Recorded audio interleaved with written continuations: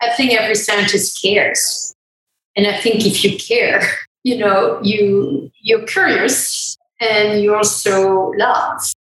So I think the curiosity that is innate of the scientist comes from the caring and the appreciation and the love, truly.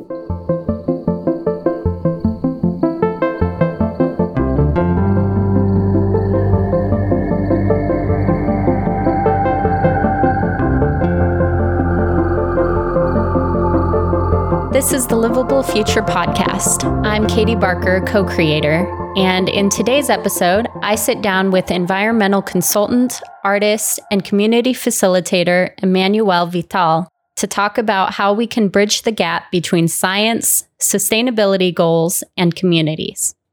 I would like to start by acknowledging that we are creating this podcast on lands that were traditional and ancestral homelands of the Ute, Arapaho, and Cheyenne people. We would like to honor these people and their contributions to this region.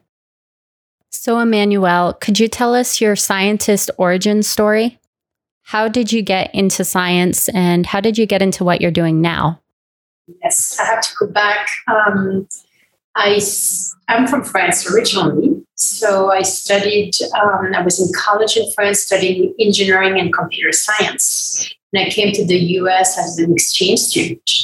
I think I was very curious about cultures very young and really had desire to travel and learn about different ways to do things. And in doing so, I came to the University of Wyoming and studied computer science, artificial intelligence, and really fell in love even more with the outdoors. And I wanted to actually switch my studies to natural resource management. At the time, there was no multidisciplinary fields. And I ended up taking courses in ecology, in rangeland management, in water management, and I received a master's degree in land use planning and geography, and really tried to learn about as many disciplines as I could. And then I practiced and worked internationally through the Office of International Program at the university. And what I did actually, I helped researchers work on sustainable development projects. And in doing so, I also wanted to, I decided to continue my graduate studies, and I went back to study watershed management. But I think I really kind of switched just my academic or scientific interest in really wanting to start to bridge the gap between the research and the practice in working for, with sustainable development agencies such as World Bank, USAID. I really felt a gap between what was being researched and really what people needed on the ground. Since then, which is many years ago, I really tried to kind of facilitate that exchange of knowledge and help develop not best management practices, but better practices. So I continue to do that today through my consulting work and also research.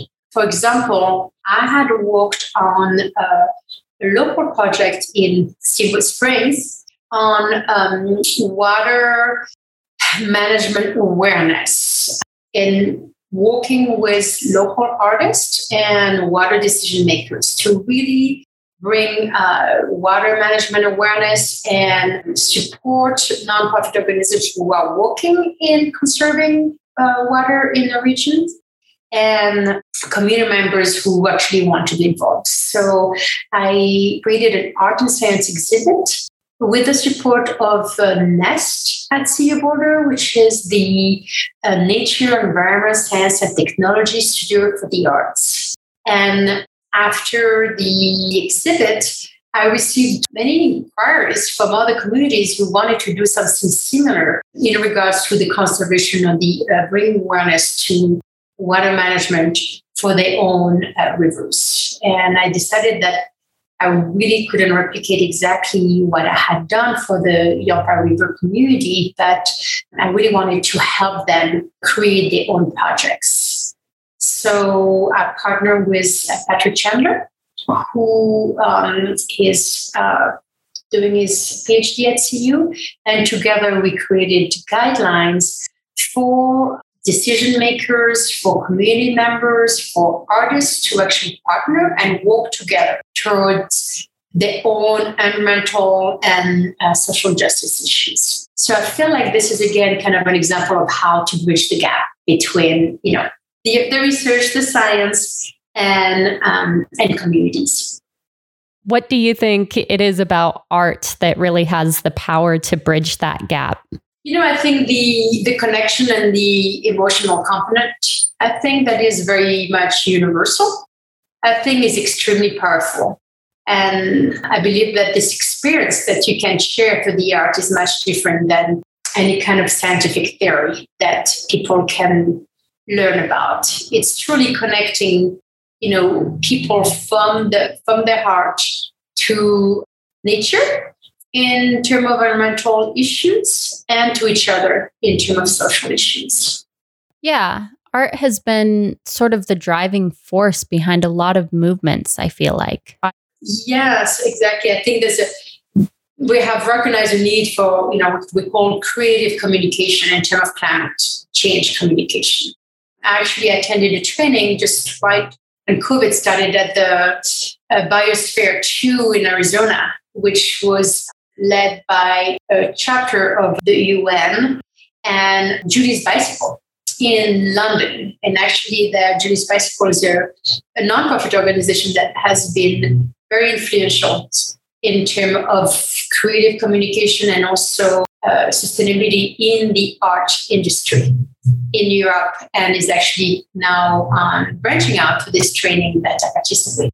Very much focused on using the arts to communicate the science, but what really, I think, taking it at another level, because I think that has been done. What I would like to contribute to is truly a partnership where the artist also brings in, their expertise, their interest at the same level as the scientists to truly create something new together, and not just using the artist to communicate, the results of the science, but truly working together on how to engage communities. Could you describe the art exhibit for us in Steamboat, sort of what it would be like to walk through the exhibit? As you kind of traveled through the exhibit, it started to identifying all the decision makers in different ways. The theme throughout the exhibit was the water drop. So the water drop was used for images and also text. So you started by really celebrating the collaborative management aspect of water conservation. I think when you think about agriculture, ranchers, are very concerned about having water for the crops, for their practices, agricultural practices. When you think of recreationists, they want river in the water for a better kayaking experience. But truly, the importance is to work together, because you cannot just focus on one aspect of water use. So I really wanted to bring people together.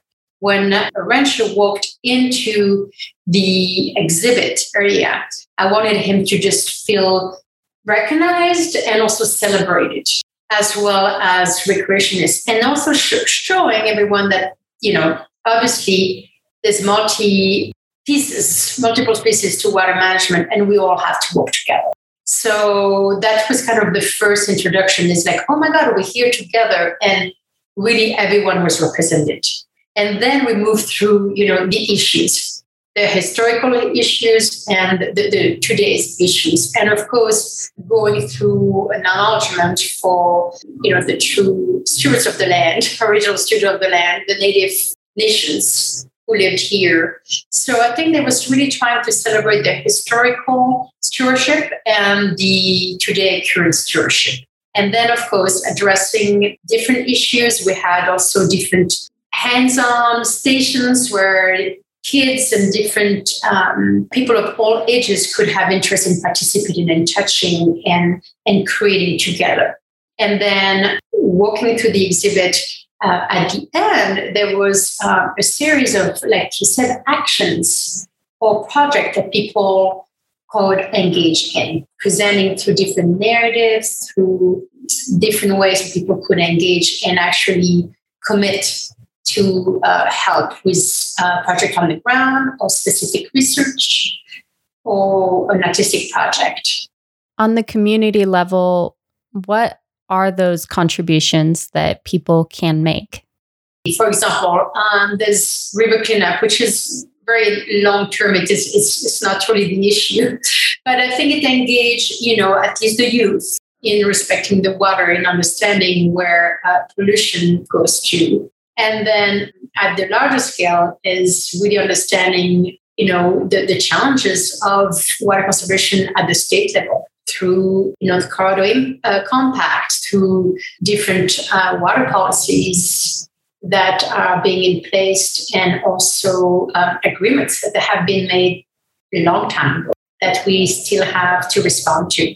So it's not just about making new policies and laws. It's actually really trying to make sure that we satisfy and we respond to the agreement and working together to compromise. I think people in our community have understood that, we have the reverse flows on a regular basis, when the water flows are too low because the water temperature increased and fish are threatened. So there's an event that is organized every year to plant trees to actually create shade. And it has been proven scientifically that the shade that is provided through vegetation cover helps cool down the river and therefore keep the fish happier.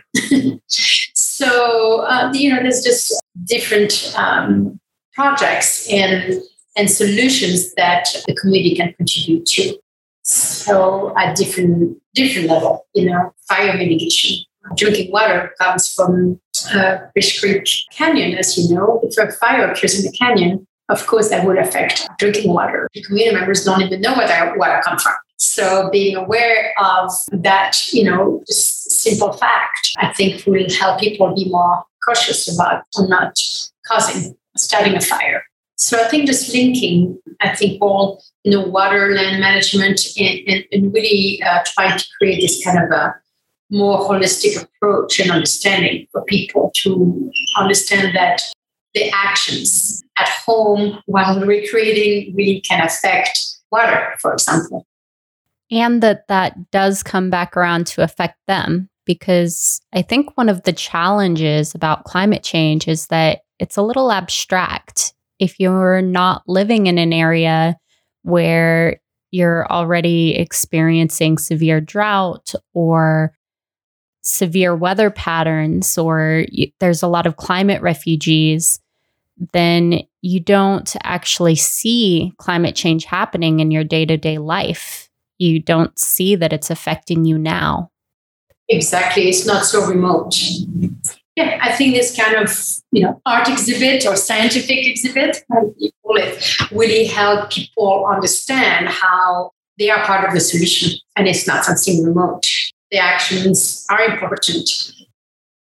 I think that's another cool thing that I see about art is that it is empowering in a way that graphs and figures just aren't. When you see that famous graph of the atmospheric carbon dioxide skyrocketing in the recent years, that feels very big. And like, what can I do about that? But art makes it personal.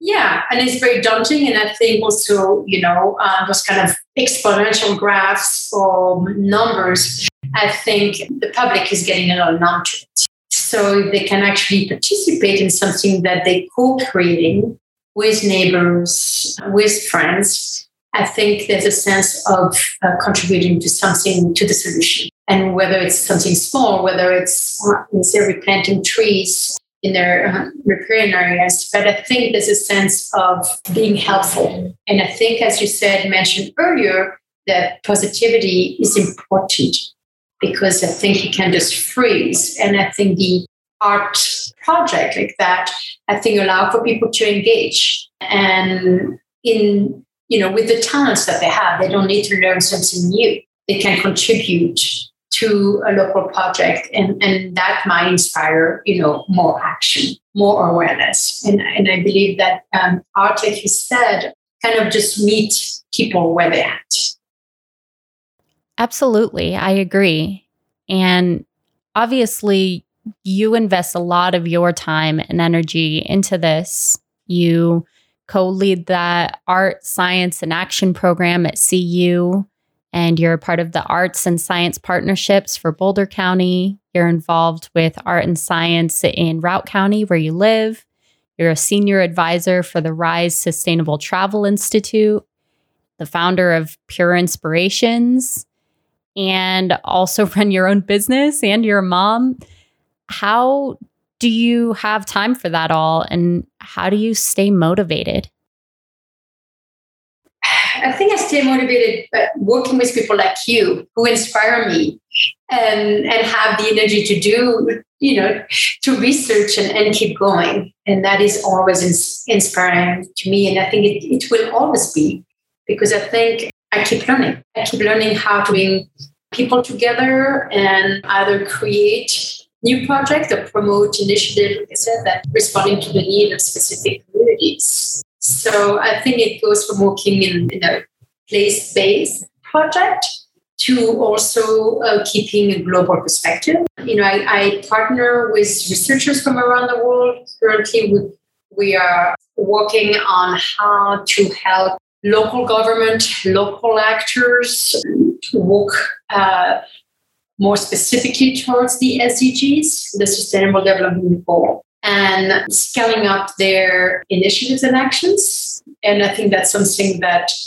again, art and science, but really the science communication and the support of a local initiative can really, really be important. I truly feel like that the SDGs, this universal framework, are important in communicating, having a shared language among communities globally. But I think at the end, the local actors on the ground are left with the burden to actually make it happen. We know that corporation and government have to change policies and be active, but really local government, communities have to figure out on their own. And that is very difficult. I think that's where the true work is, and also the most difficult, to change practices, to change behaviors. So in the work I do at more policy level and research level globally, also linked directly to the art and science work that I do locally in terms of enabling communities to create change, to engage their members in sustainable practice. So I think it goes both ways. I think it's important to create the SDGs, kind of a universal framework that everyone can relate to and, like you said, feel like they're contributing to something bigger. But at the same time, it's important to create guidelines that can be adapted to very specific, small-scale, local issues. So I like to work in kind of those both realms, in the very small place-based project, and also keeping a wider, larger perspective. And I feel like you do as well. Absolutely. I love that. I'm on the same page. And that's what I love about the SDGs, actually, and those programs with the UN and FAO, is that they are both global and local. The UN doesn't tend to just come in with these big outside agencies as much as they tend to try to partner with the local groups to say who is going to ultimately protect this forest? Not this outside entity. The people who live here are. And who is most invested, who's going to be most impacted by the loss of this forest?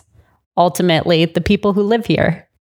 Yeah, I think it goes both ways. I think the SDGs are very important and hopefully a a great framework and motivators for corporations, to change their practice, to become truly net zero or reduce their emissions. And I think that's really needs to happen on the policy level. At the same time, like you said, the local actors need to be supported.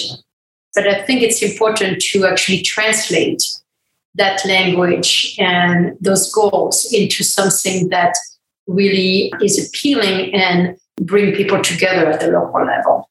So people feel like they can make progress and have measurables that everyone can relate to. So I think there's work to be done, as much as there's work to be done to bridge the art and science. And there's also work to be done to kind of bridge those, larger goals to local goals. And again, I think this art and science collaboration can help. Definitely. I love your use of the word translation there. I think we can see in the American West, you can have this big conservation goal, but what does that actually mean on the ranch? And what does that actually mean to the kayaker?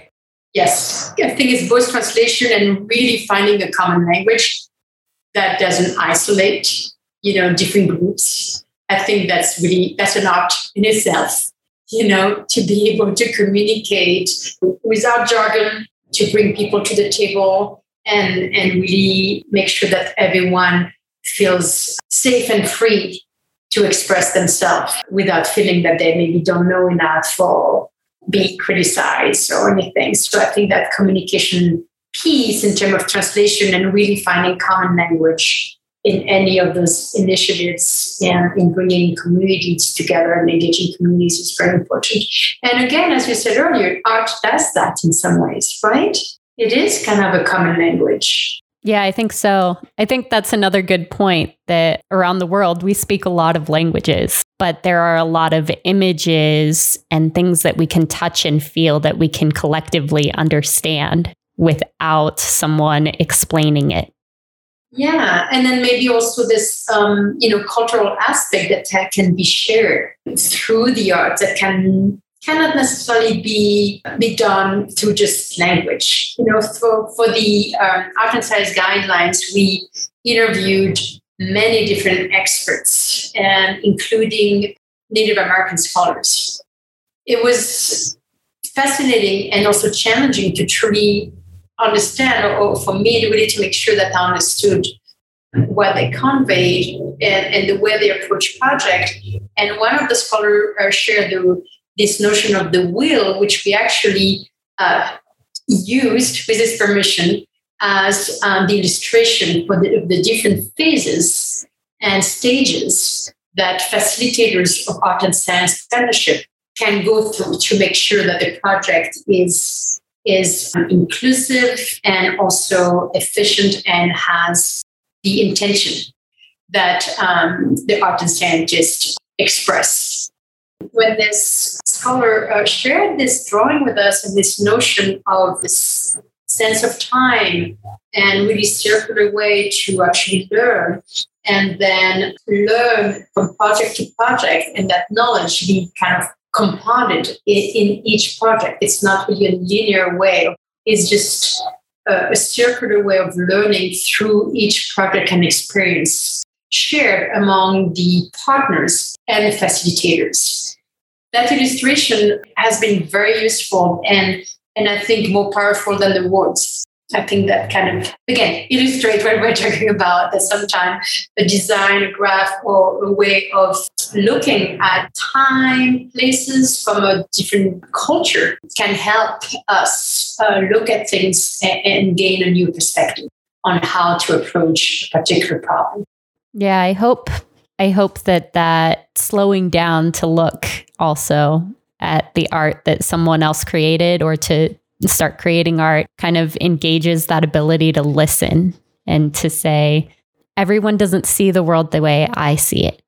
Yes, this notion of like radical listening, and I think maybe it can be combined to really looking at things, more radically, or opening your mind. I think really in doing art, you have to be open. I think in being creative is the base of being creative. Otherwise, you will replicate the same thing over and over. So I think really the arts help one just open and in order to be open to new things, you have to actually pause and listen to, your own inspirations and hopefully others. Definitely. What do you say to people that think they aren't creative? I think there's many ways to be creative. It doesn't mean that you have to do something with your hands. It doesn't mean you have to paint. I can paint or build. I think you have to be creative in just the way you think. I think you can be creative by the way you talk to someone. Any creative is any change, right? If it's you create, you change. So you can change your behavior. You can change the way you talk. You can change the way you drive, you walk. You can walk slowly. But I think to be creative is actually about changing. Creating is changing something, creating something new. So I think it doesn't have to be in creating a beautiful art piece. It doing things differently. And I think we're all capable of doing things differently. To me, I found that opening actually through my connection to nature. It's interesting. I have a tendency to kind of closer to different people who annoy me. Or not want to talk to people who have different political views. But then if I spend time in nature and I think I soften and I connect, and by connecting to nature, I think I open my heart to other people with different views. So when I feel like I become negative or critical or resistant of other people's view, I think I spend more time in nature, and then I'm able to go back and open and maybe cooperate better with others. I think that's true for me too. It's like nature refills my patience and my empathy. Patience and empathy, and also truly creativity. Truly. I mean, I think, I know we know the mimicry in terms of sense, but truly for me, it is my source of creativity. Right now the rose is out on Wild Rose Trail, and just I can walk and close my eyes, and that alone just inspires me. Just the smell. So when we said, someone is not creative, I think you don't have to necessarily see or be an artist or be a musician. You can just close almost all your senses and smell and find inspiration in the mix of the smell of the roses and the woods. And that alone just inspires me. And if anything, really connects you and bring you joy in really sensing the beauty of our surroundings. And I think it sounds a little bit, I don't know, maybe shallow to talk about the beauty, but truly, I think beauty is most inspiring, and I think has inspired human beings forever. To really do the best things in society. So I think really connecting back to nature and connecting to that sense of beauty is important, and again gives us hope to find the solutions we need. And that appreciation for nature, I think, really help us contribute to initiatives and projects that help our communities be more resilient, adapt to climate change, and hopefully mitigate. It's also a good reminder of kind of the why of life. How can we stay motivated to keep trying to do our best? And sometimes it's just appreciating how beautiful things are, and that appreciating that there are things in this world that are so stunning, that take my breath away, that I love, that I want to fight for. Exactly. Yeah. Just the magic of life, right? At all scale, at the microscopic scale to, our friends, family, children. So I think there's really art all over the place, and that's what connects us as human beings, truly, nature and art and love. We forgot love. How did we came from science to love? That's a good progression, right? Thanks for joining us for the 7th episode of the Livable Future podcast. We hope you enjoyed it. And if you'd like to learn more about art and science initiatives, please check out the episode resources on our website. Thanks. We hope you join us again soon.